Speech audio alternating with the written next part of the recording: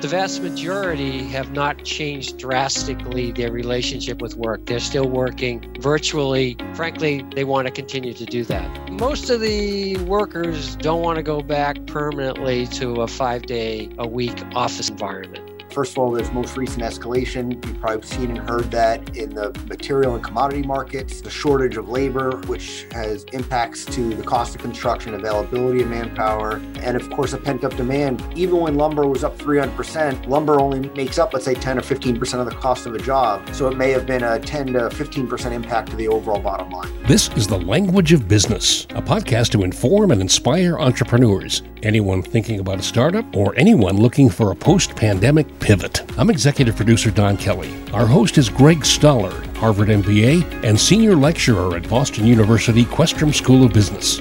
In this episode, we look at businesses reopening. What if employees don't want to come back to work in the office, at least not every day? And how did the shutdown affect reopening of construction projects? Here's Greg Stoller.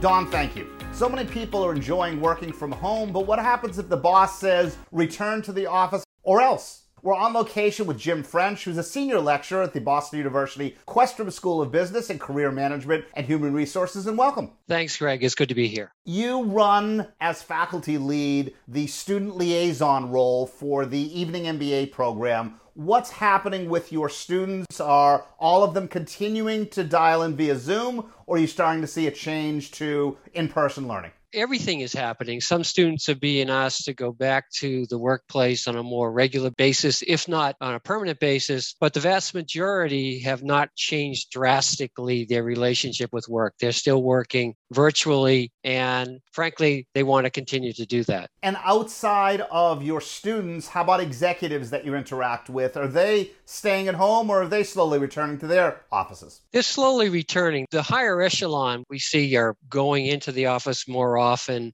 especially if the CEO and president, if they're adamant about having more people in the workplace, the senior leadership team, of course, is following. And then they're putting pressure on their people to begin to show up in the office more often. And then you have other companies where they've really embraced the virtual workforce, and they know which jobs and which positions work better virtually than they do in person, and it's not really needed to have the person on board. A host of really interesting issues in the cost of office space and how people feel about collaboration in their environment. But the bottom line is most of the workers don't want to go back permanently to a 5-day-a-week office environment. And if you are counseling one of them, either student or executive, and the boss says return or else, and they say, well, I'm not so sure, what would you tell them to do? I've always advised the worker to protect themselves first, because the companies always protect themselves.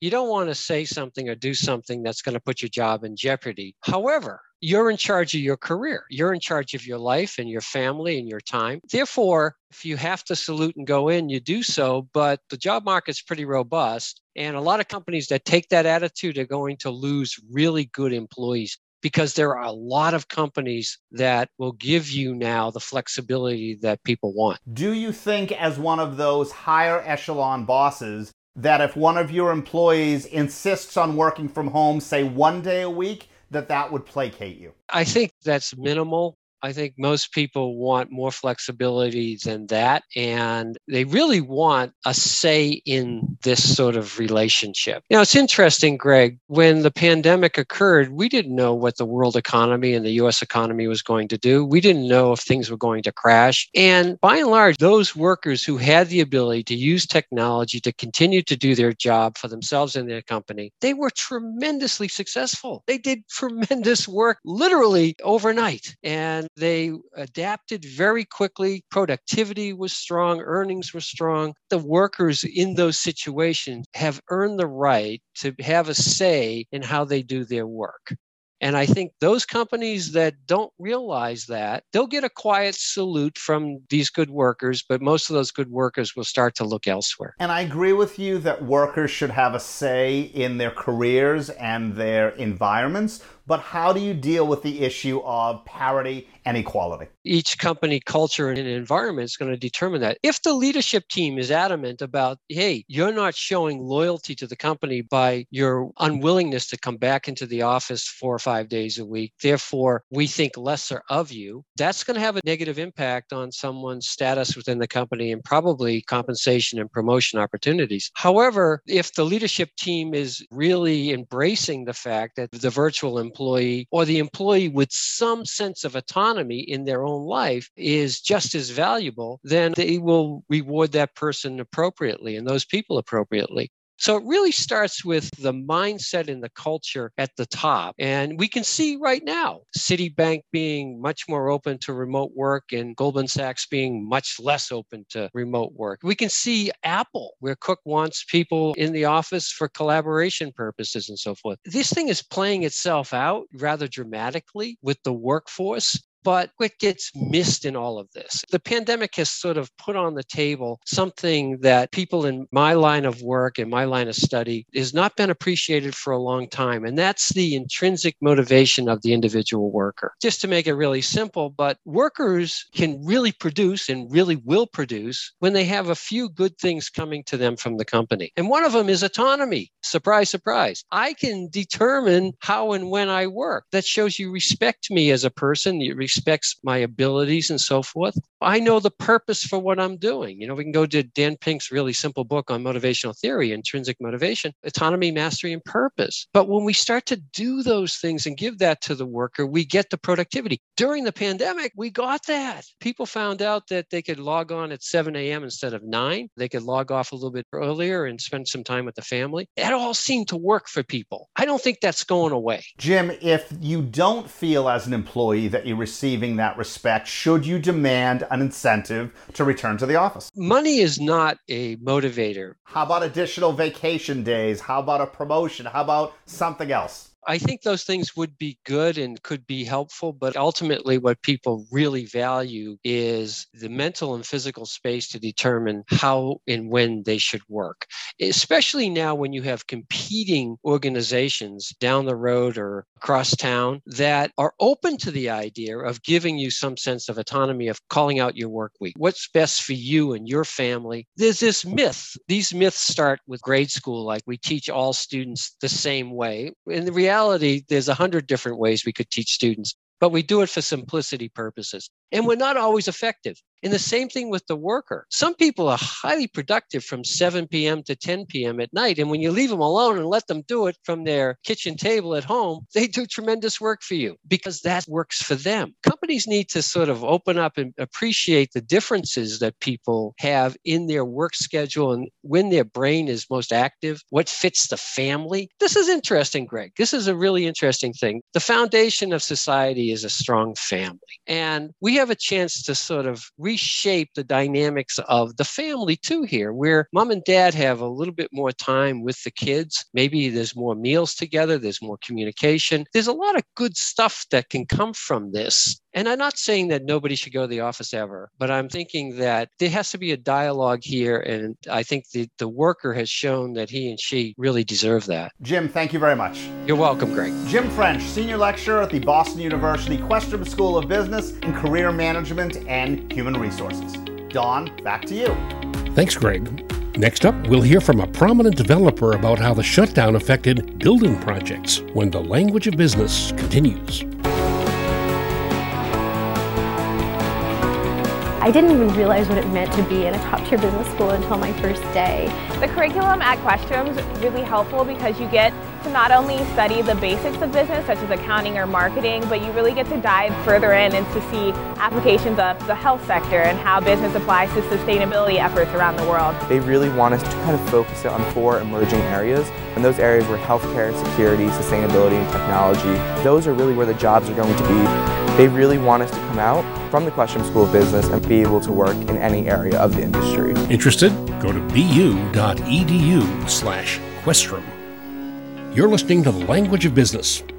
We've heard how some companies want their employees back at work now, every day, and other companies are more open-minded about it. Now let's find out how the shutdown affected building projects. Back to Greg Stoller. Thank you, Don.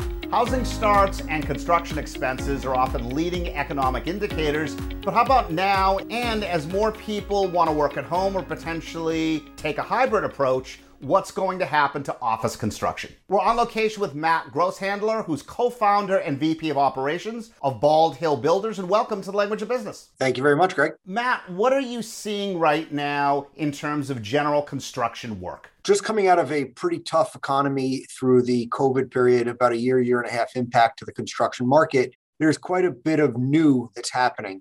First of all, there's most recent escalation. You've probably seen and heard that in the material and commodity markets, the shortage of labor, which has both governmental and financial impacts to the cost of construction, availability of manpower, and of course, a pent-up demand that would have happened as a result of so much of the work that had been teed up being stalled for some period of time. But in general, are people booking you now 3, 6, 9 months out in the future? Oh, yeah. Anywhere from 1 to 3 years in backlog right now. We have a significant amount of work that is accumulating. One of the negative outcomes of COVID has been the rise in the cost of construction materials, which obviously is core to your business. Has that helped or hurt you in terms of current and future projects? Sure. Great question. It definitely has not helped our business, or at least the backlog and acquisition of new business. The rise in cost is real. I mean, it's something we need to be mindful of, and it certainly pays its toll, or at least bears merit on a day-to-day basis as we're considering new projects. I would challenge that I don't believe all of the rise in cost is necessarily related to COVID. I think you have really two different parallel factors that may be causing some of that impact. The first one is governmental regulatory tariffs and what it's been like to try to get materials in from overseas, particularly Canada, which is, I think, a big factor on the lumber side.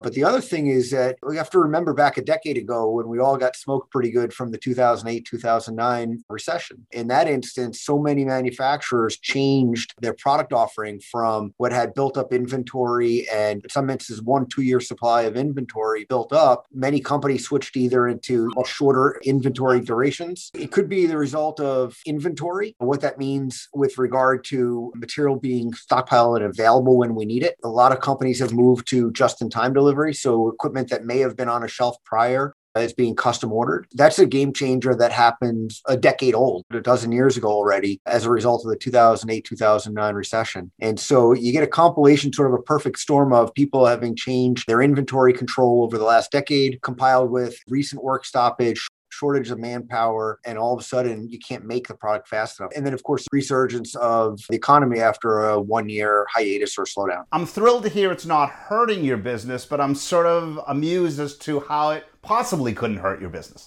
So most of our work is commercial business, a lot of multifam, a lot of affordable housing, assisted living, senior healthcare, some commercial office interiors, industrial manufacturer healthcare. In most of those markets, demand is demand. It's not like a project is going to be put on a shelf in perpetuity, maybe for 6 months or a year to ride out a pandemic or to ride out some economic hardship. But at the end of the day, if you need a new dorm, you need a new dorm. But is it hurting the budgets then of your clients? Costs are definitely on the rise. There's no argument about that. The question is what perception that has, right? Or what long impact that has. If you're working on a project that has a certain amount of carry cost, whether it be debt on land, architectural design fees, utilities, taxes, all of those things that are going, the cost of standing still often is as costly, if not more costly, than the cost of a few items. The other thing, and I'm not trying to make light of inflation. Certainly inflation is not great. It certainly is impacting the bottom line of projects. It's requiring clients to be more attentive to the budget. It's requiring designers to be maybe more selective in some of the niceties they would have otherwise incorporated. But so far anyway, inflation or escalation has not been typical across all divisions. It's been limited to a handful of key items like the lumber market, steel market, pressed metals, and so on. And so we are definitely seeing those costs rise, but in the big scheme of things, it's not resulting in a 50% increase. Like for instance, lumber for a period of time was up almost 300%. Even when lumber was up 300%, lumber only makes up, let's say 10 or 15% of the cost of a job. So it may have been a 10 to 15% impact to the overall bottom line. Interesting.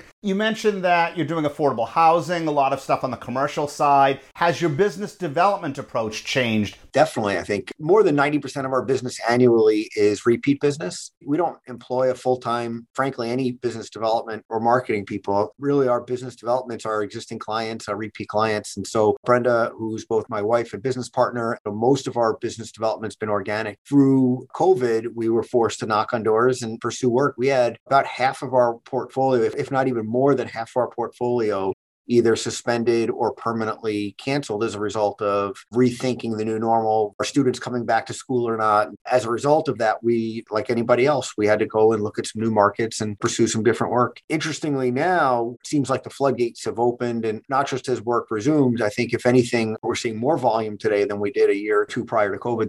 I think what we're actually seeing is the ability to be more selective with our work, be more selective with our clients. For us, by the way, it's really important to note our growth has been strategic since the very beginning of the company. We could have been a much larger company today if that was what we wanted to do. We focused our energies on deeper relationships, on more repetitive work, on really pursuing the markets that we wanted to pursue and not just chasing work for the sake of chasing work. What this has done for us right now is given us the ability to really focus in on the clients that we want to be doing work with, the sectors that we want to be servicing, and really allowing us to tighten our SOPs and to really focus on the fundamentals. What are you seeing in terms of designs? I can't imagine offices are becoming bigger, but are there configurations changing? Help us to understand that, please. Great point. So I'm going to answer the question twofold, because one is both selfishly and the second is what I'm seeing with our client. The growing demand for office space was gigantic. I mean, how many millions of square feet can the Fortune 100 companies rent in downtown urban locations, and at what cost where real estate's a premium? So I think already as a community, we've already saw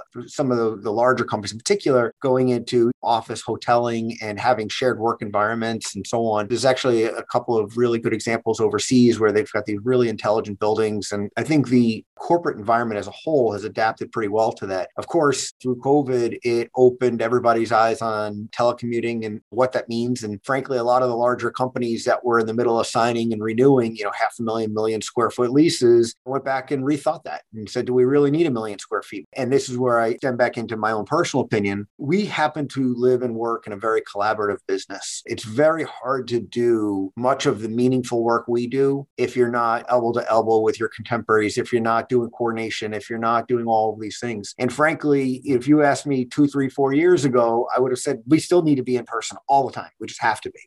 It's hard to get the depth of knowledge or to get the depth of interaction without that. I think some of the tools that have come out through COVID, softwares, and of course, Zoom, as we're sitting here right now on a Zoom call, I think has changed the way many people, including myself, have looked at collaboration and collaborative spaces. And for instance, I draw in the Zoom draw feature, annotate feature daily. What used to be hand sketches have now become Zoom sketches and screenshots, right? At the end of the day, I think the tools are catching up with where the business environment wants to be. And I think as a result of that, you'll start to see the overall office demand start to drop. And I think that much more companies are starting to embrace telecommuting and remote working. And while face-to-face interaction is still important, and frankly, I'm a huge, enormous believer of this culturally, especially in my business where you're relying on your coworkers and your partners and associates to be there with you and for you. And frankly, nothing will get done if it weren't for the interaction with our own associates. These tools that are becoming available are making it so that we can, I'm sure you probably had a Zoom happy hour. The new challenge is going to be continuing to foster that culture, or that in-person culture in some of the telecommuting marketplaces. And if we could do that and do that well, I think you'll see telecommuting stick around for a while. Matt, thank you very much.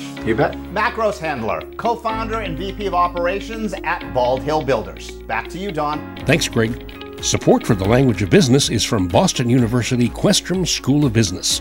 We now have downloads in 77 countries in 42 states, plus DC and Puerto Rico. We appreciate the support. If you like our podcast, please mention it to someone and subscribe.